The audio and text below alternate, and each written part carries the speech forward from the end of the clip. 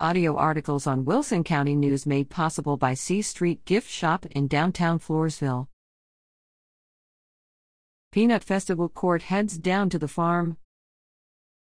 Floresville peanut farmer Jason File, the third generation of his family to grow peanuts, shares how the crop is grown with members of the 2023 Floresville Peanut Festival Court of Nature's Elements and Children's Court, as they visit the farm where he and his brothers, Justin and Jarrett, are the last full-time peanut growers in Wilson County. The Peanut Festival Court members were visiting the File farm September 24 for a photo shoot ahead of this year's festival, which takes place this week.